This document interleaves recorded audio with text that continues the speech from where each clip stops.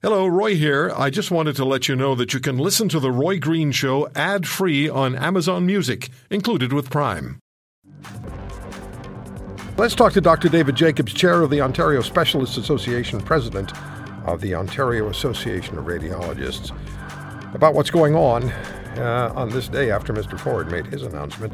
So many moving parts, Dr. Jacobs. Thanks very much for coming on the show. You tweeted this morning that 1 hour into your ER shift, there were patients with COVID appearing. What are you seeing? Oh, boy. Well, there are quite a few patients coming in with really bad-looking chest X-rays and bad-looking CT scans. And the number of positives that we're getting is really alarming. So, at the first wave, you'd have for every 10 chest X-rays, 1 or 2 might have COVID, and now it's the majority of them are demonstrating changes in COVID-19 pneumonia. And so we're talking about younger people. Well, we're talking about people of all ages. Now, it tends to be in the older end of patients, so we're not talking about 10-year-olds, we're not talking pediatrics, we're talking more late 40s and 50s, but it's as we're seeing so many that basically you can look at the statistics that have been put out by the government of Ontario, and that's really what we're seeing when you come to the Humber River area, because we're one of the hot spots. Yeah. Vaccines. So much talk about vaccines, many questions about vaccines. Here's a question. How effective are they? How effective can we expect them to be, given the variant spread and the virulence of the variants? Well, let me tell you, I'm looking at a bunch of cases of people who have not been vaccinated. And I can tell you with the great certainty that you will be much happier with your chances having been vaccinated than not having been vaccinated. In the U.S., they've vaccinated millions and millions of people. They've had breakthrough infections in a few thousand and deaths in a small handful. So the vaccines are tremendously effective in preventing death. And when you look at the AstraZeneca, just look at the UK experience, and their numbers have just absolutely plummeted since they more or less achieved herd immunity with AstraZeneca.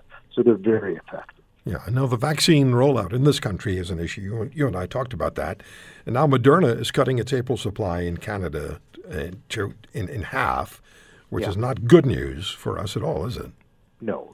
We've got two parallel problems in Canada. The first problem is that we don't have enough doses, not nearly enough doses to vaccinate the population to a high enough degree to get herd immunity.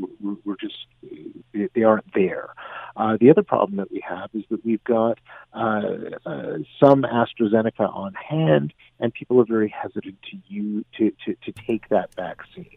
Now, even if we used up our entire supply of AstraZeneca, we'd be nowhere near where we need to be for herd immunity. Yeah. Dr. Jacobs, there's much criticism of decisions announced by the Premier of Ontario, Doug Ford, yesterday. What are your thoughts? Wow. I mean, there's a intersection between civil liberties, public health. There's so many things, so many moving parts with that one. I think that with regards to the outdoor spaces, most of the physicians are saying, listen, that's not a great idea. You need to have access to outdoor spaces, and that's really not where the infections are happening.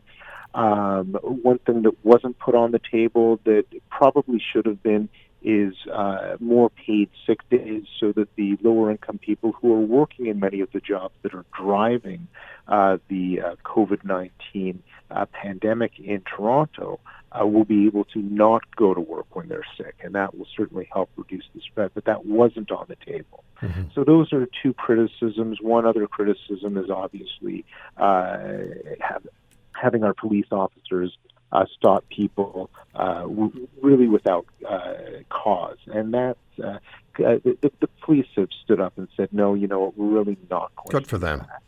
Yeah. Good for them. On the 39th anniversary of the Charter. Yeah. How ironic. And the understanding is, at least the rumor is, the Premier is trying to find a way to backpedal on this. We may hear about that later today. Well, I suspect that he's going to back up all of those issues and hopefully put some money in towards dealing with these necessary sick days that the essential workers don't have access.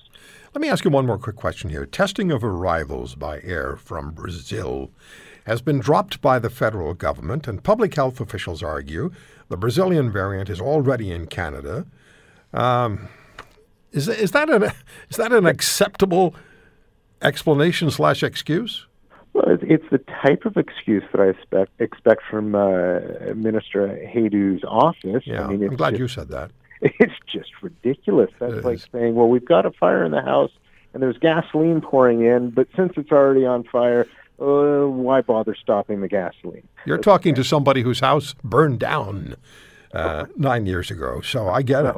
There we go. I get it. No, having more and more burden of disease in Ontario is not something that we want, and this is a particularly dangerous variant. And like I said, I'm looking at the end result. It is not good. We don't want more of this in the province. We want less. Yeah, so stopping testing of arrivals by air from Brazil, dropped by the federal government, while returning Canadians must sequester themselves in a hotel for however long. It seems like nobody's thinking here. I'll go back to my old cliche. You can't outthink those who aren't thinking. If you want to hear more, subscribe to The Roy Green Show on Apple Podcasts, Google Podcasts, Spotify, Stitcher, or wherever you find your favorites. And if you like what you hear, leave us a review and tell a friend. I'm Roy Green. Have a great weekend.